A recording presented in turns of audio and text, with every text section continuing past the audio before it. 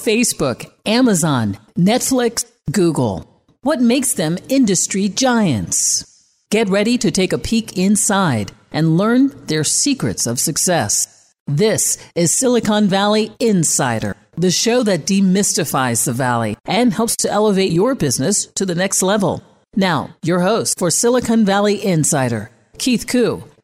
Welcome to Silicon Valley Insider. I'm your host, Keith Koo. On today's show, I have Beena Ammanath, who is the founder and CEO of Humans for AI, a nonprofit empowering artificial intelligence literacy, and the managing director of artificial intelligence for Deloitte.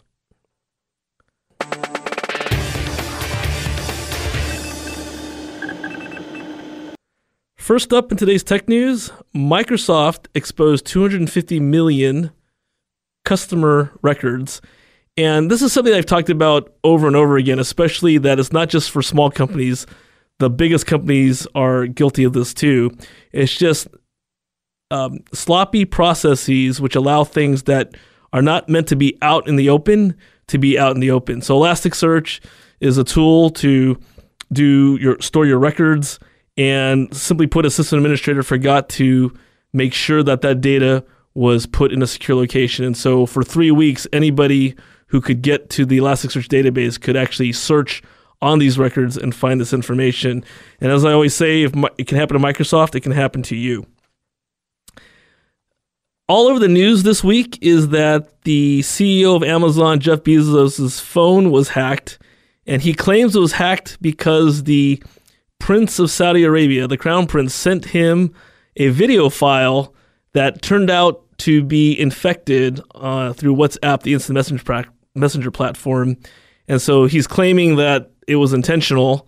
I'm not going to get into the allegation, but I am going to warn you, and I'll actually talk about it on Cyber Tip of the Week, that anything that you receive, an attachment, a file, can be infected, and should always use caution.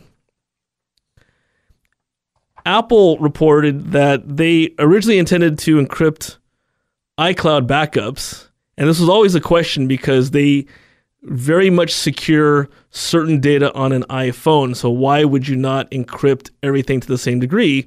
And they actually said for legal reasons it would complicate a subpoena from a law enforcement agency, and so they did not want to take that extra step to encrypt everything end to end. There's a lot of consternation about that. I'm sure there'll still be more discussion to come. Sundar Pichai, who is the CEO of Google, he had said that he supports what the EU is proposing on banning facial recognition or artificial intelligence for the next 5 years. It's not been decided yet. It's still in the works. But this is something that Beena and I will be talking a lot about in this show, which is ethics in AI and why people are concerned about it. And that's the tech news of the week. Welcome back to the show. Once again, I'm joined with Beena Ammanath, who is the Managing Director of Artificial Intelligence at Deloitte and the CEO and founder of Humans for AI, a nonprofit here in Silicon Valley. Welcome back, Beena. Thank you, Keith. I'm happy to be here. Beena, it's always great to have you. So why don't you catch us up? When you were first on the show, we talked about Humans for Artificial Intelligence or Humans for AI and all the great work that the organization is doing. Where are we at with that right now? Yeah, so we have actually made quite a bit of progress since I was last here on your show, Keith. And one of the big ones is we set up a foundation along with UC Berkeley, Haas School of Business. And the foundation is primarily focused at giving scholarships to women and minority candidates or any candidates who would otherwise not have access to take a class in AI or to gain AI literacy. And we are launching our first cohort in March, so very excited about it. The other program that we're launching is really a virtual conference, and that should come out in May. But really focused on taking artificial intelligence by profession. So we will do AI for nurses, AI for physiotherapists, AI for teachers' assistants. So by profession, going deep into AI and how it specifically affects a certain profession. Well, let's take a step back. Let's talk about the mission of Humans for Artificial Intelligence. Oh, yes.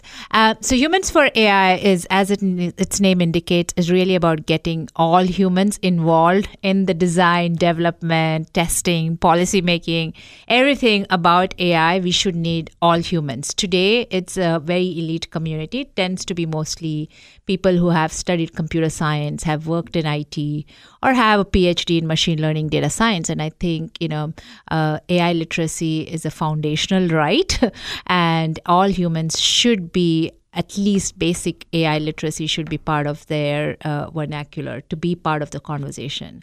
Yeah, and I remember that when we first discussed this on the show, that a lot of fear in the workplace. I mean, there's lots of fear, uncertainty, and doubt around artificial intelligence in general. So we'll get to that later in the show. But just in terms of what people are concerned with today is loss of job and the lack of career skills to stay current, because artificial intelligence is seen as something that will automate out certain skill sets in certain professions.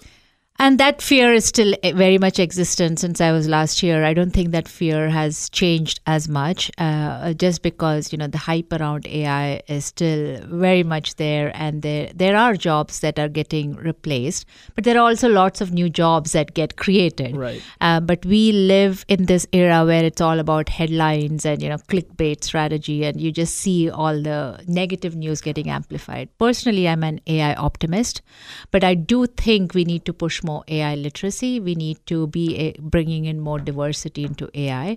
And unless and until we do that, that fear will continue. Right. So that's back to the mission of Humans for AI. I think it's very impressive. I'm actually also grateful that you've asked me to join the board of advisors. So I'm happy to do that, because I think that it's key, as we were just discussing, because of the fear, people are staying away from anything related to AI instead of embracing it.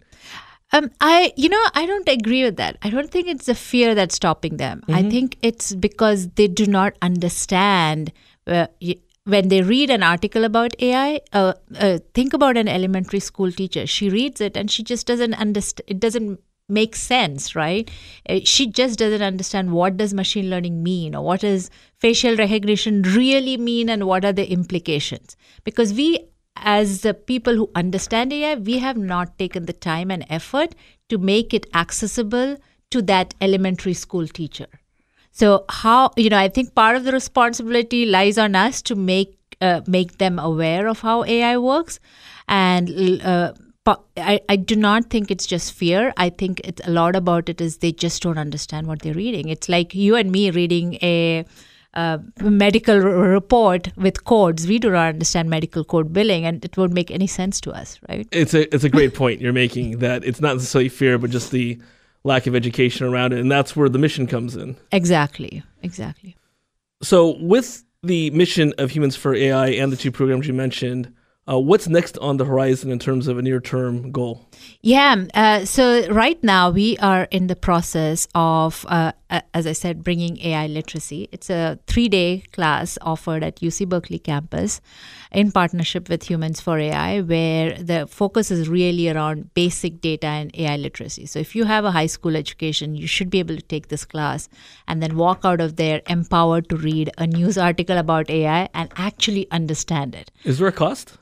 It is completely free. This is part of coming out of the foundation money. It is available to any Bay Area resident at this point because it's on campus, and the meals are provided. We also provide transportation from the Bay Area to be able to come out to campus. So it's really be making something available to somebody who otherwise would just not have had the access to take an AI literacy course at UC Berkeley. And how do they sign up? They sign up by reaching out to Humans for AI. Email us at aiai@humansforai.com, or beena@humansforai.com is also a great way to reach out and find out more about the class. And Beena is spelled Beena. Yes, thank you, Keith. So thanks for the background. Throughout the show, we'll remind people on how to get a hold of Humans for AI, because it's just this wonderful opportunity to get literacy around artificial intelligence. You're listening to Keith Koo, Silicon Valley Insider. Special guest Beena Ammanath, who is the CEO of Humans for AI, a local nonprofit empowering artificial intelligence literacy. Any questions or comments, email us at info@svn.biz, and we'll be right back. For questions or comments on today's program, call 1-888-828-7846. That's 888-828-SVIN. Now, back to Silicon Valley Insider. Once again, your host, Keith Koo.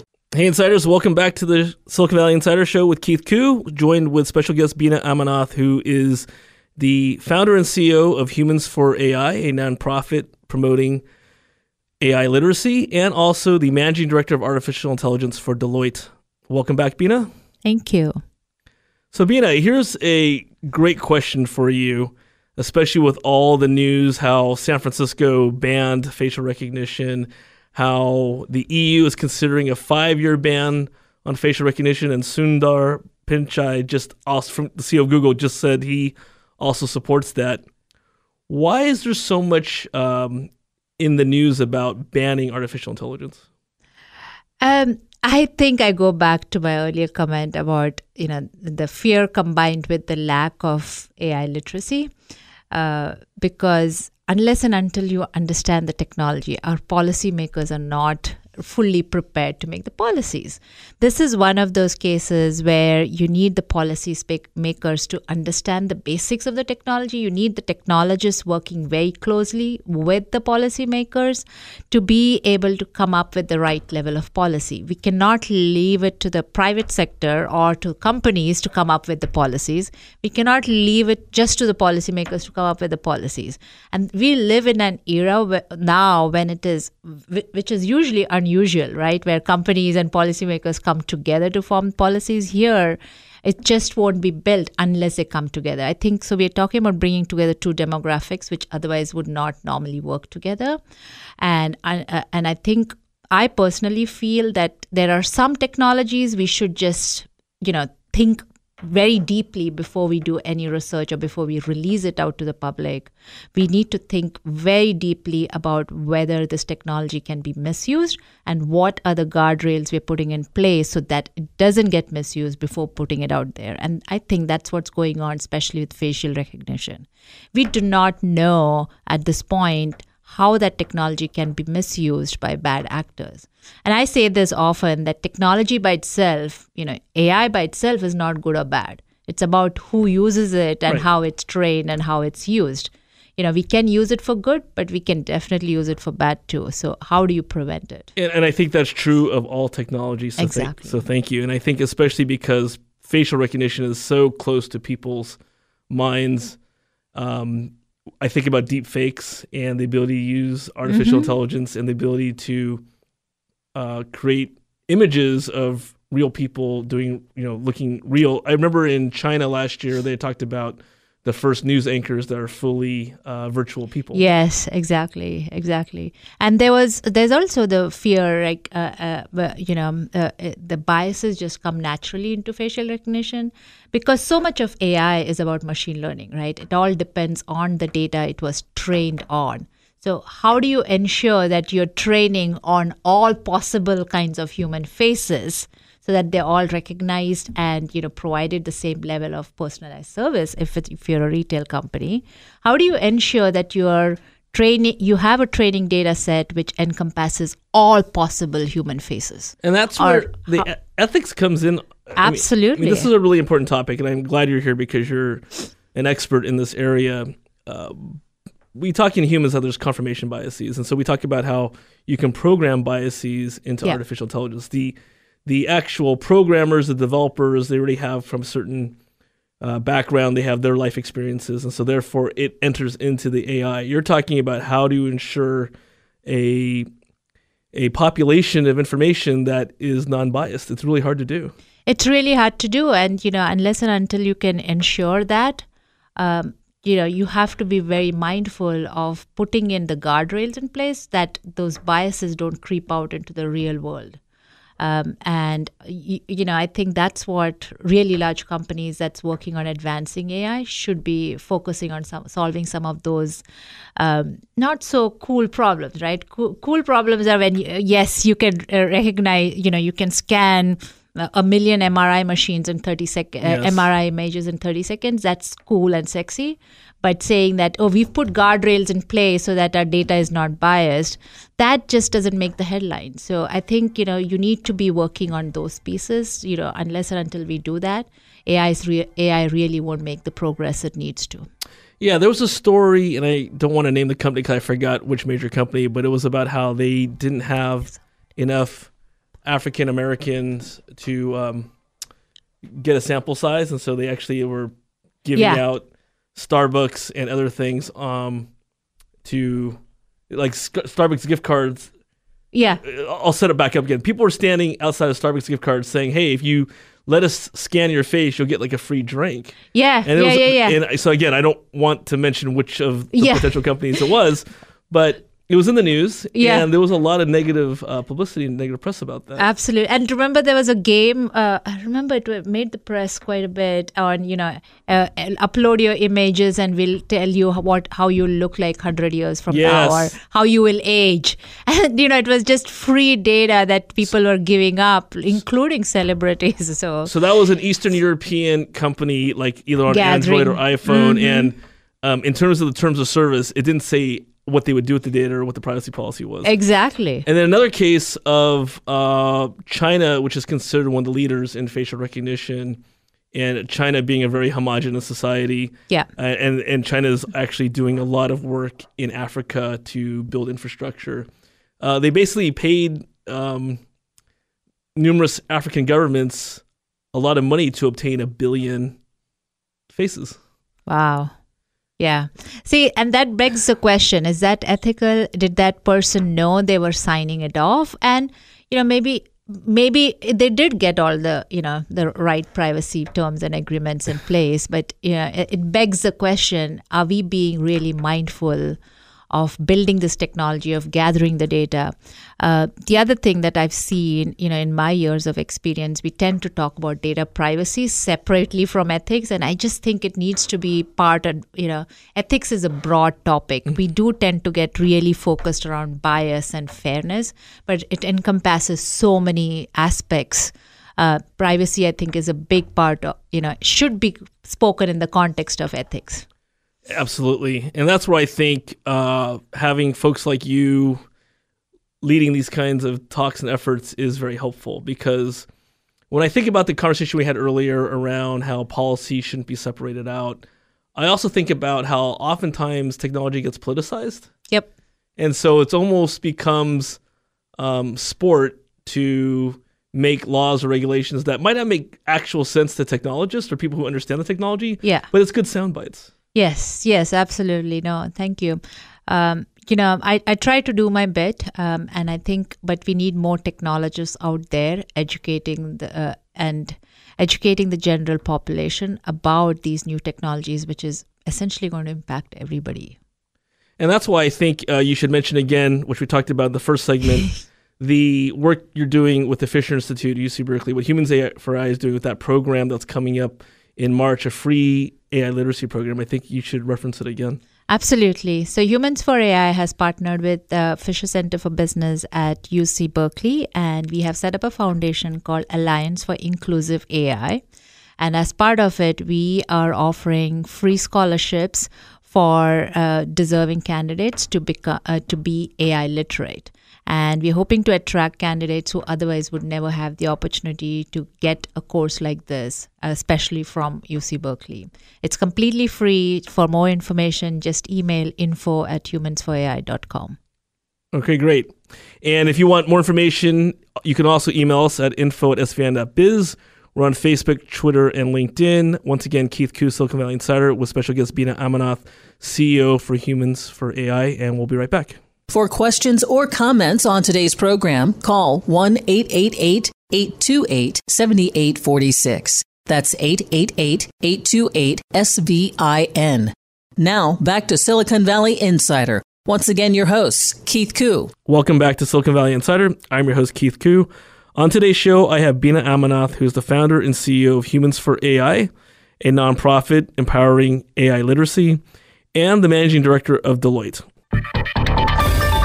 On this week's Cyber Tip, I want to go a little bit more into how to keep your WhatsApp account safe So earlier in the show, I talked about how Jeff Bezos, CEO of Amazon, had his phone hacked, and he claimed it was from a malicious file being sent through instant messenger on his WhatsApp account from the Crown Prince of Saudi Arabia.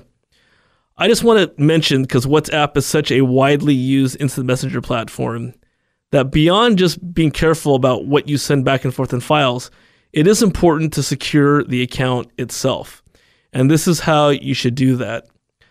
In WhatsApp, in the settings, you can actually enable two-factor authentication. So when you open up the app, you can see the three dots on the top right hand of the screen. Hit settings, hit account, and then pick two-step verification, and then pick a unique 6-digit PIN number. And that is how you can keep your account safe. And then once you do that, it's very important that you never, ever share the 6-digit account, because that is when, if you lose sight of that, or if you share it, that's where somebody can actually take over your entire account and start pretending to be you and using your account to spam others or send malicious files to unsuspecting users. So with any application, just always be mindful of how you're using it, what access you've given. And that's the Cyber Tip of the Week. Welcome back to the show. Once again, I'm joined with Beena Ammanath, who is the CEO and founder of Humans for AI, a nonprofit empowering artificial intelligence literacy, and also the managing director of artificial intelligence for Deloitte. So great to have you here again, Beena. Thank you, Keith. So, Beena, I think we should dive into a topic that doesn't often get recognized when we talk about artificial intelligence, but it's actually machine learning. And it's not taught about much because it just isn't seen as something super exciting. Yeah. But it is really important. Artificial intelligence sounds, it's been around since 1956, and it just sounds like a real threatening way when we compare it to human intelligence, whereas machine learning seems mild. But if you look under the hood, most of what we're doing with AI today is machine learning. Most of the use cases focus around that. So, yeah. And so let's go into a little bit about what machine learning is. So essentially, you look massive amounts of, one of the use cases really which you hear about is about predicting, whether it's user behavior or machine failures, predicting jet engine failures. It's all about looking at past historical data and then predicting what the future will look like. Think about the Farmer's Almanac. Are you familiar with that? Of course. Yes. So what did that book do? They looked at historical data and all the weather conditions during that time and then predicted what this year's crop looks like, right? So the simplest way to explain, I think, that's when you automate it, that's machine learning. In the most simplistic way. I know there will be purists who will argue on that. But that's it. That's the essence of it. And one of the things that I talk about often is, we've built software systems for a few decades now, software solutions. We've built it, like you and I grew up in the era of, Pascal and C and COBOL, the early languages, assembly language. But now, and in the past, when you built a software system or a software solution and you deployed it into production and it was live, it was fully tested and it continued to perform in the same way that you would expect it to perform. There might be one or two minor bugs, but the features, the functionality didn't really change dynamically. It just was that static software that performed in a consistent way. And we call those systems reliable. I think we have to think about reliability in this new era of machine learning systems, where the program that you deploy is continuously learning and changing. Right. And how do we ensure that reliability piece is tested in a continuous way? That you are continuously testing whether that the model is being used is being trained on bad data, which it can be trained, right? Because it's learning in a continuous manner. I can think of two stories. So one story was Facebook. Just so people can understand the context, Facebook had created a bot and another bot, and they developed their own language. Yeah. That no one at Facebook could decode, and so they killed the programs because they didn't know what they were doing. Yes. There's another one. Microsoft had a chatbot, Tay, built with very good intentions to be able to engage with their customers in a better way. Absolutely great intentions, right? To have that continuous engagement with your customers. Great use for AI, but it got trained, and it became very quickly. I think it was in less than 24 hours. It was trained to be spewing bad words. It was really bad, and they had to pull it down. So basically, as Beena said, within 24 hours, it became a very racist chatbot. Yes, and but it's a lesson learned for all of us. And Microsoft did the right thing and pulled it down. And, but those are things we are learning. This technology is still evolving. The systems, the processes we've used for the past 20, 30 years to develop software systems and deploy, those have to be adjusted now for machine learning systems. And I think that's where people really have that fear of science fiction, that super AI, super intelligence. You hear Elon Musk thinking that unfettered AI is going to dominate the world, and you think of the Terminator movies, Skynet. That goes back to, do you believe that humans at some point will not be able to contain this, or you think that as long as they are able to keep up, they'll be able to make the right adjustments so that even with self-trained applications, that they'll still be able to have intervention and not get to that step? So I have to say that up front that, I love the work Elon Musk is doing, and I do love, the passion and the energy that he puts into all these projects, which is really, really big. But I don't fully agree on this theory of his that, humans will be replaced by machines completely and humans will become obsolete. I think it could become, but that's a worst case scenario. I think humans are too smart to let that happen. We are going to wake up and we are going to put in all these guardrails. We are going to get everybody trained on AI literacy, and we are not going to get obsolete. I just don't think that's going to happen. There will be, I have to also admit I'm an AI optimist, and that's why as humans we are going to find ways to survive and thrive. And from a pure technology side, I don't think we are anywhere near from a hardware, software, machine learning advances perspective where we can build super intelligence the way it's meant to, right? We are still in the very early stages of AI. Once quantum computers are ready, there's still a lot of advances to be done in the foundational pieces before we can get to, super intelligence. And quantum computing is a different show that we'll have you back on to talk about. So as an AI optimist, then, what are some of the exciting things you think will be happening on the horizon? One is I'm really, even when I was on your show last time, Keith, what I've seen in the past year, a lot of advances in more startups working on sustainability issues, on fixing climate change challenges, I've seen more and more startups trying to solve, the really hard, icky problems, like how do you prevent human trafficking? How do you identify human trafficking victims and rescue them sooner? All by using AI. There are also a lot more startups in the ag tech space, agriculture, right? That's a big part of humanity, and there was not as much investment going in there even 2-3 years ago, but there's now so much investment going into ag tech. Education, that's one of my my passions is really about driving education and literacy. And I definitely see more and more personalized education getting put out there, more startups working on it. So all this gives me a lot of hope that we are slowly beginning to work on the really hard, complex problems that humans have faced for a long time. And I'm really, really hopeful that we can change some of the dynamics around climate change and sustainability. The challenges we have with, providing food for everyone. And there is so much to be done. And what have you seen in medtech? in medtech, in healthcare. Yeah. There's definitely a lot of, you hear about that a million MRI images being scanned in a nanosecond, and that drives the fear and hype.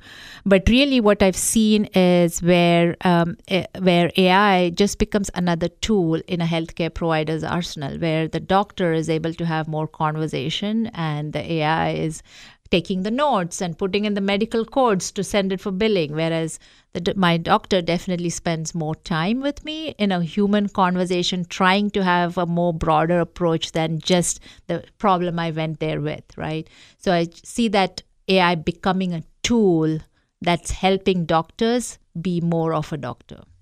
And when I compare AI as quote unquote an emerging tech compared to blockchain, you hear a lot about the U.S. and other governments trying to regulate blockchain. You don't hear that as much in AI, but just it's not that it's not happening.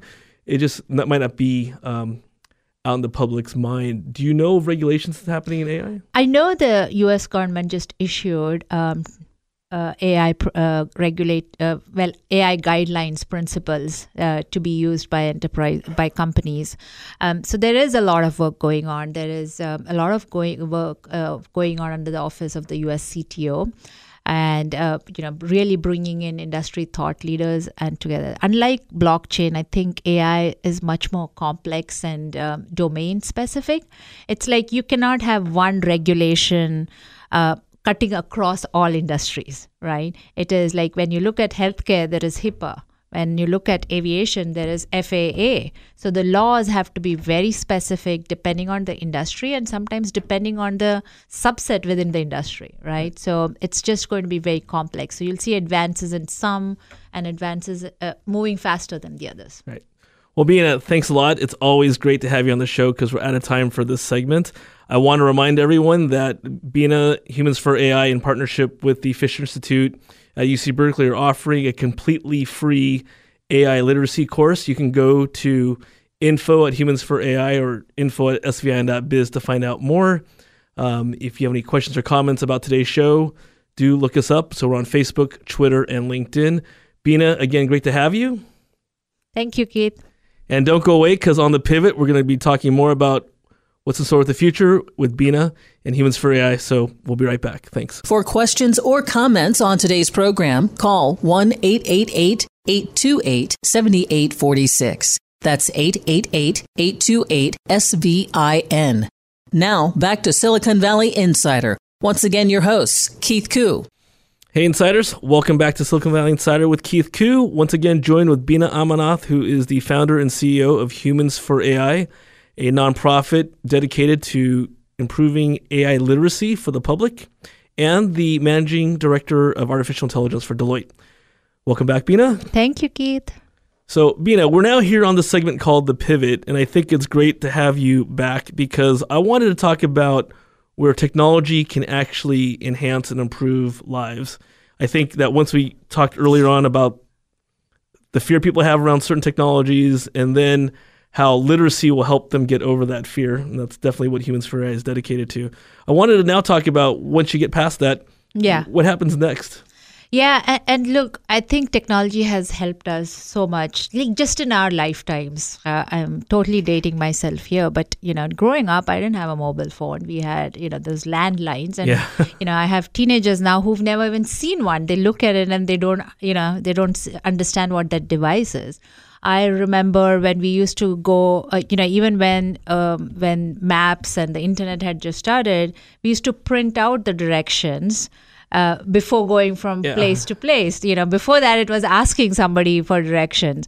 And now, I do not even remember the way. You just know that, Maps is going to take you there in the most efficient, most optimized manner. So I think technology has, already improved our lives a lot. It has come with some side effects, which we should talk about. But, continuing with this map theme, what I, think what's going to happen is, soon we probably won't even have phones as our devices. That device will be sitting right next to our eye or ear, right? If you think of all the advances going on with glasses, right? There's a lot of intelligence being embedded in there, where you can actually see the maps right in front of your eye moving as you are driving. So it's going to be very interesting. I will say that some of these impacts, we had never imagined that this would happen 20 years ago, right? We all got excited about using technology, but now we are thinking about how do we actually take time away from technology to take time away from social media. The impacts of that, right, are coming to truth now. I think we're going to hit equilibrium in the next 20 to 30 years, because as more and more of us realize it, there'll be more work on how do you balance technology with everything else that goes on in human lives. Right? And in terms of, you're talking about wearables and the technology in glasses, do you think implantables will happen too? Oh, I think it's being already experimented on, where there were barcodes embedded in people's hands. Skin, so that they could scan in easy. And it'll all come to individual choice. You might choose to embed it, I might choose not to. So I think that need around privacy, understanding technology and the impacts, the literacy, coming back to that, right, will be more important. Well, and that's one of the things I really like that we were talking about today's show is, I think one of the main differences, technology advances exponentially. And so even when the internet was forming, because an overused example is to compare something to how fast it was adopted for the internet. It still took time, and it was still... When I worked for Cisco Systems, in my first 3 weeks, an errant router took out half the Western United States. So the entire internet was down in 1998 for half the United States. And it was more of a interesting thing. It was more of a curiosity. It didn't affect e-commerce yet. Yeah. But imagine that happening today. Yeah. You can't imagine it, right? And so we will figure out a way of how to balance it, right? How do we educate ourselves on taking breaks from technology? We've not been trained, but I do see that happening more and more, where we're teaching mindfulness and meditation in schools. Those would have been considered ridiculous when I was going to school 40 years ago, right? There was no such, even discussion about it. But today, we are more aware of it. And I think that at some degree, we talk a lot about AI and impact to consumers. But AI is actually affecting corporations as well. So I'll bring up an example. One of the companies I advise, Aeronide, a drone as a service company. So it's really a managed service. It's not so much about the drone, but the artificial intelligence, the machine learning, the computer vision. We had a client who called us who does raw materials and had misallocated the amount of materials they had left. So they asked if we could do a volumetric scan of the entire, because it's still by humans, it's still done manually by observation, and sometimes they have their estimates are wildly off. But for the ability for something like a drone to use a volumetric scan to say, hey, you absolutely have this much material left to make whatever product you need, that's amazing. The ability to do crop estimations for planting. So you think about your example earlier about the Farmer's Almanac. Yeah. And you have to take, now you actually know the conditions. Yeah. There's all kinds of IoT sensors. You can do temperature, climate. Yeah. There's cameras that can go an inch beneath the soil. Yeah. And these are all things that are definitely going to be beneficial to farmers. Absolutely. I couldn't agree more. So, Beena, with just the last minute we have today, what are some final thoughts you have? I think the best way to think about artificial intelligence, this is how I think about it. Like in the first industrial revolution, we invented steam engines and steam, and we tapped into the power of steam. That extended our physical abilities. We were able to do more, which didn't require sheer just human physical strength, right? I think with AI, we are going to be able to extend our mental or brain abilities in a way that steam engine work for physical. This is going to work for mental. So net, it's going to be good. All right. Well, Beena, thanks again for being here. Keith, I really enjoyed being on the show. I always have so much fun chatting with you. It's always timely and engaging, interesting discussions, which a lot of times open my mind as well to things that you are seeing and learning. And thank you for being a board advisor for Humans for AI. Thank you, Keith.